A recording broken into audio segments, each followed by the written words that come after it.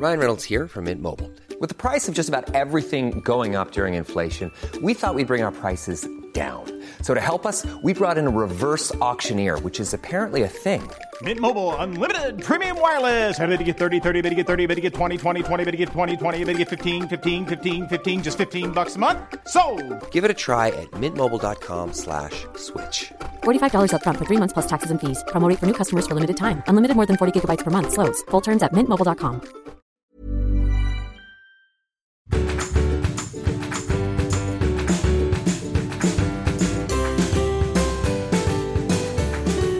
Mä oon Emilia Vuorisalmi ja tämä on Doc Emilia podcast. Mä oon lääkäri ja mä rakastan tehdä tieteestä helposti ymmärrettävää ja viihdyttävää.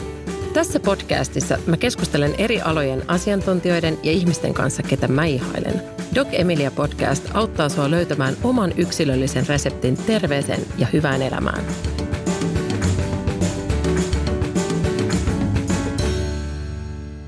Tämä jakso on tehty kaupallisessa yhteistyössä Mehiläisen kanssa.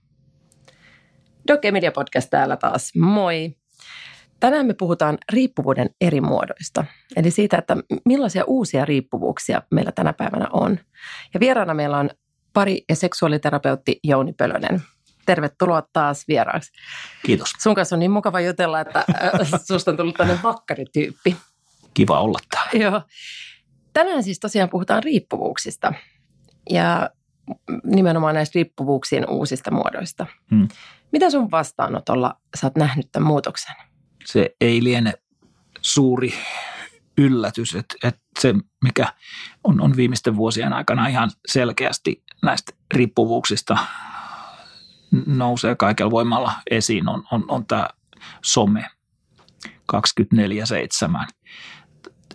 Ihmiset on koko ajan tavoitettavissa ja koko ajan tulee erilaisia ärsykkeitä. Ja toki näitä laitteita on nyt ollut jo, sanotaan nyt 90-luvulta asti, mutta niiden kehittyminen, nämä uusimmat applikaatiot ja muut, niin ihan selkeästi nyt viimeiset 10 vuotta on koko ajan menty niin kuin hankalampaan suuntaan tässä. Hakeeko ihmiset apua niin kuin someriippuvuuteen vai onko se niin, että se tulee sitten vasta ilmi sieltä rivien välistä? Kyllä se niin kuin tavallaan sitten tämmöisen kiertotien kautta tulee esille.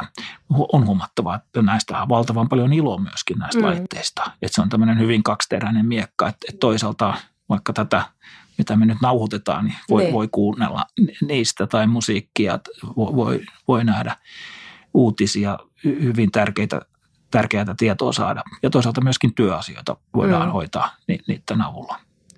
Mutta sitten se vanha sanonta, että tuli on hyvä renki, mutta huono isäntä, niin se ehkä tässä kannattaisi niin kuin muistaa.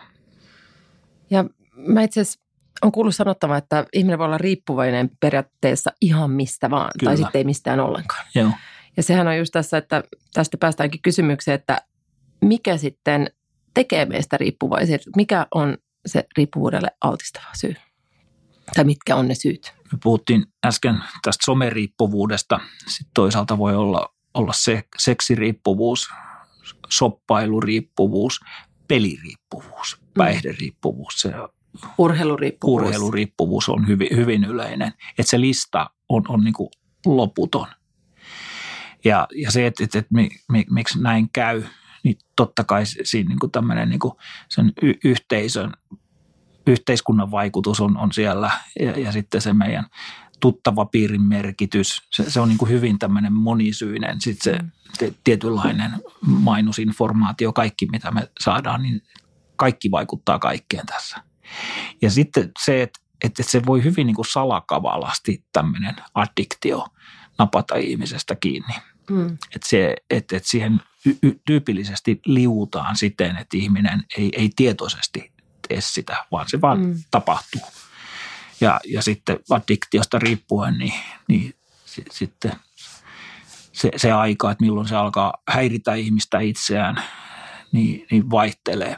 Monta kertaa käy niin, että se on itse asiassa se lähipiiri, joka kiinnittää huomiota tähän ensiksi, eikä ihminen itse. Voidaan tähän kerrata ihan, että milloin voidaan ajatella, että ihminen on addiktoitunut? Mikä on riippuvuuden määritelmä? Kaikessa yksinkertaisuudessaan silloin, kun se toiminta häiritsee ihmisen elämää tai lähellä olevien ihmisten elämää. Ja sitten se vaikuttaa kyllä yleensä ihmisen niin kuin mielenmaisemaan myöskin. Siinä tulee semmoinen tietynlainen kyynisyys, apeus, ulkopuolisuuden tunne. Että se ei oikein nyt ole mahdollista, että ihminen, milloin on addiktio, että se olisi onnellinen. Niin, että se yleensä alkaa siitä, että joku asia tuntuu hyvältä ja sitten yhtenä päivänä huomataankin, että se ei enää tunnukaan, mikä pätee varmasti someen tai mihin tahansa Kyllä. riippuvuuteen just. On. Jos puhutaan vielä vähän näistä riippuvuuden taustalla olevista asioista, että siellä on varmaan niin kuin jonkin verran, tietenkin geenit saattaa altistaa meitä, mutta sitten varsinkin varmaan kuormittavat elämäntilanteet, murrostilanteet, mahdollisesti käsittelemättömät nuoruuden tilanteet, niin miten näitä pystyy niin kuin auttaa, että ne ei sitten johda meitä addiktioon? Se ideaalitilannehan olisi se todella, että se meidän kasvuympäristö olisi mahdollisimman hyvä ja tasapainoinen. Harvalla meistä mitään semmoista täyden kympin lapsuutta ja nuoruutta kuitenkaan on. Että ihmisen elämään kuuluu myöskin, että siellä on erilaisia tilanteita, joita joudutaan kohtaamaan. Mutta jos me nyt ajatellaan vaikka päihderiippuvuutta, semmoinen, että ihminen päihderiippuvuuttakin voi olla tämmöistä sosiaalista päihderiippuvuutta, mikä on, että ollaan kavereiden kanssa liikkeellä. Mutta varsinkin silloin, jos ihminen esimerkiksi käyttää alkoholia yksinään hyvin paljon, niin selkeästi siinä on usein tämmöinen pako jostain. Itsensä lääkitseminen. Niin, itsensä lääkitseminen, pako.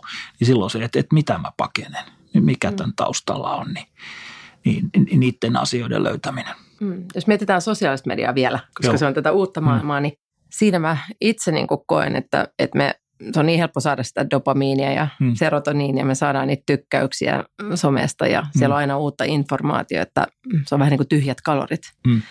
Ja sitten toisaalta me ei saada esimerkiksi oksitosiinia, joten me ollaan yhtäkkiä tunnetaan itsemme niin kuin ahdistuneeksi ja halutaan lisää vaan ja silti ihmetellään, että miksi musta tuntuu tältä.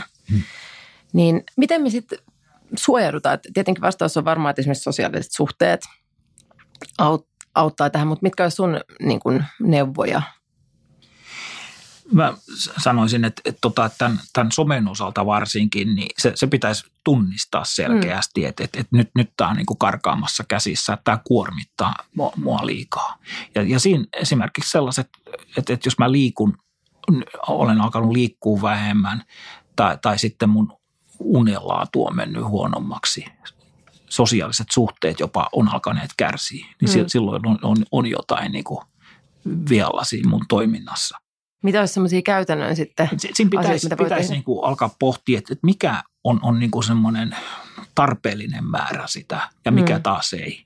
Jos ajatellaan vaikka sellainen kombinaatio, että ihminen käyttää sitä älypuhelinta vaikka työasioiden hoitamiseen ja sitten toisaalta siellä on se niin sanottu viihdekäyttö, niin sen niin kuin jos lähdetään miettimään sitä vaikka sitä työkäyttöä, että onko niin, että mun on tarpeellista vaikka illalla niitä sähköposteja lukea, mikä aktivoi. Joku ihan tämmöinen, mä vastaan johonkin viestiin, mikä voi aktivoida mut väärällä tavalla niin kuin pitkäksi aikaa kuormittaa. Niin tällaiset rajaukset.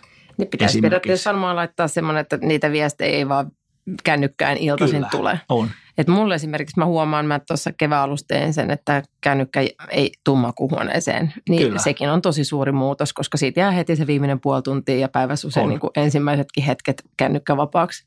Toi on erittäin hyvä käytännön konsti, että nimenomaan siinä ennen kuin aletaan nukkua, niin rauhoitetaan se aika kaikelta tältä. Me ollaan suomalaiset hyvin velvollisuuden tuntoisia ja se just tässä varsinkin työasioiden osalta, niin se kääntyy herkästi niin kuin sit itseään. Mutta tässä voitaisiin miettiä, että se velvollisuuden tunto voisi sitten koskea kumppania kohtaan tai omaa itseä kohtaan totta myös. Totta kai, että meillä on myöskin, että me huomioidaan se lähipiiri. Ja sitten, että me yksinkertaisesti hoksataan se, että meidän pitää levätä tarpeeksi myöskin. Niin. Ei se ole sen työnantajan etukaan, että me yötä myöten tehdään niitä asioita ja tehdään virheitä ja ollaan väsyneitä. Ja mä olin itse eilen palaverissa, jos keskusteltiin itse asiassa niin kuin lasten liikunnasta. Ja tuli vaan mieleen se, että nykyään kun katsoo tuolla pelikentillä, kun äidit tai isät istuu lasten matseissa ja kaikki on siinä kännykässä koko ajan. Niin ehkä tossakin tilanteessa olisi hyvä se, että jos sä oot siellä 7 tuntia siellä turnauksessa, niin sä päätät, että tämä on se 1 tunti. Kyllä. Milloin mä teen sitä duunia, mä menen sinne johonkin vaikka kahvilaan ja teen sen. Ja sitten tai 2 tuntia tai 3 tuntia vaikka. Joo. Ja sitten kun mä katson sitä peliä, mä katson sitä peliä, koska se on periaatteessa meditatiivista toimintaa, kun sä oikeasti keskityt siihen lapsen peliin. Ja silloin se lapsi nauttii, sä nautit siitä hetkestä. Et mä en usko, että kukaan voittaa siinä, että lapsi katsoo isiä, niin isi on kännykässä tai äiti on kännykässä ja sitten niin kuin äiti ei varmasti nauti siitä, että vitsi taas missä se maali tuli ja sellaisia Instagramia. Kyllä, että ihan se on sellaista, ihmisen tulisi käyttää sellaista ihan selkeää tilannetajua näissä kohdin myöskin. Tuosta on huomattava se, että se, mikä nyt tiedetään viime vuosien ajalta, niin tämmöiset niin kuin masennus, tämän kaltaiset mielenmaiseman ongelmat, niin niiden määrähän on kasvanut. Me syödään valtava määrä masennuslääkkeitä esimerkiksi. Ja kyllä, ei siinä nyt tarvitse olla mikään nero hoksatakseen sen, että vuoden varmasti tämä somekulttuuri siihen vaikuttaa. Ja sitten se, mitä esimerkiksi liikunnan opettajat kertoo niin kuin nuorten niin kuin kunnosta. Osa on todella hyvässä fyysisessä kunnossa ja osa taas sitten on siellä toisessa päässä. Ja siihen se selkeästi vaikuttaa se, että pelataan paljon, ollaan kiinni näissä laitteissa. Ja on jopa tutkimukset, että nuoret ei enää ihastu, koska ollaan niin paljon siellä kännykässä ja saadaan sieltä niitä ihastumishormoneja, niin ei ole tarvetta. Ja tästä päästään itse asiassa tähän ihastumisteemaan ja sama pätee varmaan niin kuin aikuisiin, koska Tinderhän voi myös olla hirveän addiktoiva paikka tai muu tämmöinen deittisovellus. Miten ootko vastaanotolla törmännyt tähän? No, tämä Tinderhän on taas kerran, että siinä on paljon hyvää myöskin. Että mä tiedän niin kuin monta suhdetta, mikä on alkanut sen johdosta, että ihmiset on onnellisesti yhdessä. Niin. Mutta sitten se toisessa päässä semmoinen kuormitus, että se alkaa niin kuin ahdistaa. Että se on tämmöinen niin kuin painajaismainen tunnelma, minkä keskellä ihminen on. Ei tule niitä sopivia mätsejä omasta mielestä ja se tulee semmoinen niin kuin pahimmillaan semmoinen epätoivo. Tai sitten toinen puoli on tämä, että koko ajan on matcheja ja bigger, better deal ja totta. Se kääntyy sitten, ihminen ei kykene niin kuin keskittymään siihen itse olennaiseen asiaan, että se tavoite on kuitenkin muodostaa semmoinen niin kuin kestävä parisuhde. Niin. Ehkä tuossa on huomannut myös, että siinä on vähän semmoista epätasapainoa tuossa Tinder-maailmassa, että jotenkin miehillä tuntuu, että se ongelma on enemmän just se, että siihen jää koukkuun. En niin kuin tee selkeitä, voi tietenkin olla poikkeuksia, mutta näin karkeasti jaoteltuna. Että on tosiaan sitä, että koko ajan niitä uusia matcheja ja sitten käydään niin kuin sarjadeittaillaan tosi paljon. Ja sitten taas tuntuu jotenkin, että naisilla on vähän niin kuin, käy sitten niin, että alussa tuntuu ihan hyvältä, mutta sitten se alkaa niin kuin satuttamaan ehkä vielä enemmän, kun ne ei jatkukaan sitten mikään niistä suhteista. Ja mä oon törmännyt tilanteeseen, jossa mies kertoo, että sä oot 1 6 kandidaatista, että hän on tässä valkkaa sopivimman siitä. Joo, on se niin kuin aika hurjaa. Joo, sitten näitä kyllä on kuullut kaikenlaisia storeja, että onneksi itsellä tällä hetkellä tarvitsee Tinderissä hengailla. Ryan Reynolds here from Mint Mobile. With the price of just about everything going up during inflation, we thought we'd bring our prices down. So to help us, we brought in a reverse auctioneer, which is apparently a thing. Mint Mobile Unlimited Premium Wireless. How to get 30, 30, bit to get 30, bit to get 20, 20, 20, bit to get 20, 20, bit to get 15, 15, 15, 15, just $15 a month? Sold! Give it a try at mintmobile.com/switch. $45 up front for 3 months plus taxes and fees. Promo rate for new customers for limited time. Unlimited more than 40 gigabytes per month. Slows full terms at mintmobile.com. Planning for your next trip? Elevate your travel style with Quince. Quince has all the jet-setting essentials you'll want for your next getaway, like European linen, premium luggage options, buttery soft Italian leather bags, and so much more. And is all priced at 50 to 80% less than similar brands. Plus, Quince only works with factories that use safe and ethical manufacturing practices. Pack your bags with high-quality essentials you'll be wearing for vacations to come with Quince. Go to quince.com/pack for free shipping and 365-day returns. Someriippuvuuteen liittyy myös tämmöinen ilmiö kuin niinku mikropettäminen. Eli kerrotko vähän siitä? Eli me lähdetään seuraamaan toisen toimintaa siellä somessa. Vaikka tämmöinen WhatsAppihan on hyvin paljon käytetty sovellus. Me voidaan siellä koko ajan olla, seurata jonkun ihmisen, että onko hän paikalla siellä vai ei. Ja miettiä, että kenen kanssa hän nyt mahdollisesti sitten toimii siellä, kehen hän on yhteydessä ja niin edelleen. Jos jos näkyy, että toinen on ollut siellä linjoilla, niin voi olla, että on katsonut sängystä, mitä kello on, mutta sitten toinen ajattelee, että se on jossain baarissa pettämässä. Samaten kaikki Facebook-päivitykset, Insta-päivitykset, kaikki tällaiset, niin niitä voidaan seurata päivästä toiseen, viikosta toiseen.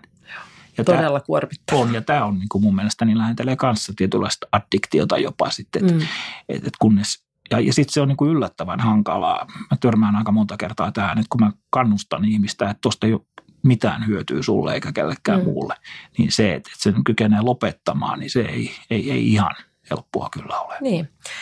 Mietin ihan, että maailmalla varmaan onkin jo, mutta tämmöisiä niin kuin some-rehab-senttereitä, niin miltä sun mielestä ajatus sellaisesta kuulostaisi? Tarvitseeko ihmiset jo ihan niin kuin kunnon vierotusta? Ehkä voitaisiin nyt niin kuin lähestyä tätä asiaa niinkin, että käytäisiin niin kuin semmoista vähän niin kuin laajempaakin keskustelua tällaisesta niin sanotusta etiketistä, että miten tässä toimitaan. Voi olla, että tässä on nyt niin, että kun tämä on nyt suhteellisen uusi ilmiö myöskin, tämä vyöry on ollut niin nopea. Digitaalinen disruptio, joka. Se on ollut niin sellainen nopea, että me ei olla niin kuin jotenkin ehditty pysähtymään siihen, että hei, hetkinen, että missä me mennään tässä. Että ihan niin kuin me tuossa aiemmin puhuttiin, niin sellaiset selkeät säännöt. Että nyt mä en käytä näitä, nyt mä en tee näitä. Et varmasti niin kuin tässä esimerkiksi media voisi niin kuin vaikuttaa tähän. Nythän jo ainakin iPhoneit ja nämä on alkanut myöskin tavallaan jo valmistautumaan tähän ja antamaan niitä välineitä, että ihmiset pystyy asettamaan rajat. Mulla on kännykässä, että tämä niin kuin tavallaan menee lukkoon. Somet menee lukkoon kello 9 ihan vaan sen takia, että mä itse muistan, että kyllähän sinne sitten pääsee, jos pakko on tsekata, mutta se on mielestäni ihan hyödyllinen. Sitten se ainakin laittaa itseään miettimään, että onko tämä nyt sen arvosta, että mun pitää sanoa, että mene kiellosta huolimatta. No niin sitten tämä on johtanut myöskin siihen, että ihmiset ei mielellään välttämättä esimerkiksi puhu puhelimessa toisen kanssa, mutta sen sijaan viestejä lähetetään jatkuvalla syötöllä. Ja viesteissä on se ongelma, että kun me ei pystytä sitä tunnetilaa lähettämään, siinä tulee hirveästi väärinkäsityksiä. On, että mä voin miettiä sitä viestin sisältöä pitkään ja laitan siihen suuren latauksen ja sitten jos se vastaus onkin sitten joku hyvin pelkistetty hymiö, niin valtava pettymys. Mulla on ystäviä, ketkä on sinkkuja ja sitten niin kuin he saattaa analysoida monta tuntia, että vaikka tämä puolipusuhymiö. Joo, miksi? Mitä tämä nyt tarkoittaa, että onko hän nyt oikeasti sitä tai tätä tai tota. Ja sitten, niin kuin, että mieti mikä energia siihen menee yhden hymiön niin kuin analysointiin kuin puhelussa tai saatikka läsnä, niin kuin, jos ihan läsnätysten kohdattaisiin, niin ei varmasti jäisi epäselväksi, että pitääkö se toinen ihminen minusta vai ei. On. Ja tässä on huomattava, että tämä ei ole pelkästään niin kuin nuorten NS-juttu, vaan myöskin ihan tämmöiset niin kuin jo eläkkeellä olevat ihmiset saattaa seurata, että minkälaisia hymiöitä sieltä tulee. Tämä on mielenkiintoista ja nyt myös on kuullut, että mä joskus kirjoitin kolumnin tästä johonkin lehteen ja siellä oli just paljon tämmöisiä eläkeläisiä, ketkä sanoivat, että he on hirveän surullisia, kun ei ole enää illalla mitään, kun vaimo tai mies on vaan Facebookissa. Että se tosiaan koskettaa kaikenikäiset tai vaan teinien ongelma. On, että kyllä tämä on sellainen hyökyaalto, mikä on niin kuin läpi ikäluokkien mennyt. Että ihan selkeästi tähän kannattaisi kiinnittää huomiota. Sitten siinä on hyvin herkästi ihminen luo illuusion itselleen sellaisesta, mitä ei ole olemassakaan. Mä oon törmännyt siihen, että kaksi ihmistä esimerkiksi viestittelee toisilleen, ovat ihastuneita, luodaan semmoinen rakennelma jostain, mitä ei ole olemassakaan. Sitten ihminen ihmettelee, että kun mä puhun tämän kanssa puhelimessa, se kuulostaakin tylsältä tai oudolta. Niin.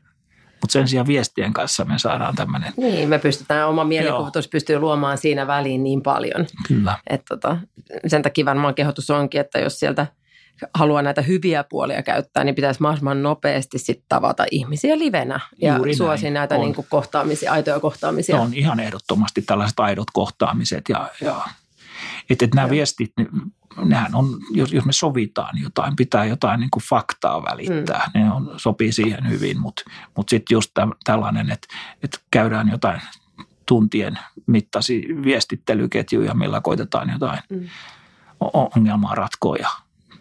Vielä sitten sen verran näistä muista addiktiomuodoista, että tämmöistä niin addiktiosta addiktion pomppiminen on myös niin aika yleistä. Että me mennään niin kuin, sanotaan, että ollaan vaikka parisuhdeaddiktia ja sitten ollaan yhtäkkiä ollaankin koukussa johonkin kestävyysurheilulajiin ja sitten jos paikat hajoaa, niin seuraavaksi onkin vaikka tartutaan päihteeseen. Että miten sitä pystyisi estämään sitten? Mä sanoisin, että ihmisen kannattaisi niin kuin jotenkin tunnistaa, että onko mulla nyt tällainen tendenssi, tämmöinen taipumus ihan selkeästi. Että pysähtyä tarkastelemaan, että hei, missä mä menen nyt tällä hetkellä itseni kanssa, miten ne mun päivät kuluu, mitä mä teen niiden aikana, miten mä käytän vapaa-aikaani esimerkiksi. Ja sitten myöskin, kyllä meillä on vastuu niistä lähellä olevista ihmisistä. Ihminen saattaa sokeutua, ei huomaa tätä. Niin jokaisella meistä, että jos meidän kumppani tai lapset tai sisarukset, ystävät, niin me tehdään karhunpalvelus, jos me ei tällaista niin oteta esille. Et voitaisiin koettaa havahduttaa muita. Ja jos käy sitten niin, että tämmöinen addiktio pitää edelleenkin otteessaan, että ihminen ei kerta kaikkiaan siitä, vaikka tunnistaa sen eikä pääse siitä eroon, niin kyllä mä silloin kannustaisin, että kannattaa lähteä hakemaan apua. Että mistä tämä johtuu. Että onko siellä mun henkilöhistoriassa jotain, mikä tätä aiheuttaa. Ja pysähtyä miettimään niitä, että onko jotain, mitä pakenee, mitä ei halua kohdata, jotain tämmöistä syvempää. Vai onko se vaan, että se on nimenomaan tämmöinen tuuli, joka vie mennessään. Ja sitten hyvin tärkeä asia on, mitä sä oot tuonut esille eri yhteyksissä, niin me ollaan psykofyysinen kokonaisuus. Se fysiologia, riittävä liikunta, riittävä uni, riittävän hyvää ravinto myöskin. Se on ihan totta, että ne on nimenomaan, kun me ollaan niin kuin kokonaisvaltaisesti tasapainossa, niin se addiktioiden riskihän on paljon, paljon pienempi. Täsmälleen näin. Että me nähdään se, kun on unet jäänyt vähille ja ollut epäterveelliset elämäntavat, niin tekee mieli tehdä kaikkea epäterveellistä lisää. Ja myöskin se niin kuin yleinen elämän asenne. Sekin on valintakysymys. Mä voin valita sen, että miten mä asennoidun. Kiitollisuus elämään. On tosi tärkeä. Kiitollisuus siitä, että asiat on hyvin sittenkin pitkälti. Ja sitten sellainen, että mä en syyllisty semmoiseen niin kuin mustavalkoiseen maailmankuvaan. Niin, armollisuus. Armollisuus. En valita turhasta. Joo. Hyviä pointteja. Jos loppuu vielä kerrataan 5 vinkkiä uuden tyylisten riippuvuuksien ehkäisyyn. Niin, että kyllä se lähtee siitä, että tunnistaa se addiktio, se riippuvuus itsessä. Tai sitten jos jollain lähellä olevalla selkeästi se on, niin tee hänelle selväksi, että tällainen ongelma nyt hyvin todennäköisesti on kyseessä. Ja sitten sen jälkeen, jos on nyt vaikka tällainen someaddiktio, niin mikä on tarpeellista ja mikä taas ei. Ihan tämmöinen selkeä niin kuin mietintä, että koska osa siitä on, mikä on ihan hyödyllistä, jopa pakollistakin. Ja sitten näissä kaikissa addiktioissa siinä vaiheessa, kun niistä aletaan luopua, niin tulee tyhjiö. Se on lähes poikkeuksesta. Tulee tyhjiö, jos mä lopetan vaikka päihteiden käytön tai liiallisen liikunnan.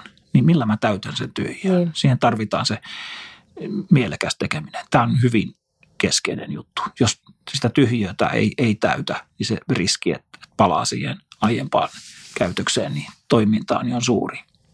Ja sitten sanoin, että laadi jopa tietynlaiset säännöt itsellesi. Ja sitten viimeisenä se, että tässä vaaditaan kärsivällisyyttä myöskin. Että aika usein näyttää siltä, että kun me toistetaan sitä uutta elämänmuotoa, sitä tapaan mennään kuukaudesta 2 kuukauteen, niin silloin siitä alkaa tulla semmoinen niin sanottu automaatio meille. Tämä tapojen muodostuminenhan vaatii aivoissa kuitenkin tietyn ajan. Että se näyttää, että aika monessa tapauksessa 2 kuukauttakin riittäisi jo siihen. Kiitos Jouni. Tämä oli taas hyvä avartava keskustelu. Kiitos Emilia sinulle. Toivottavasti nähdään taas pian. Toivottavasti.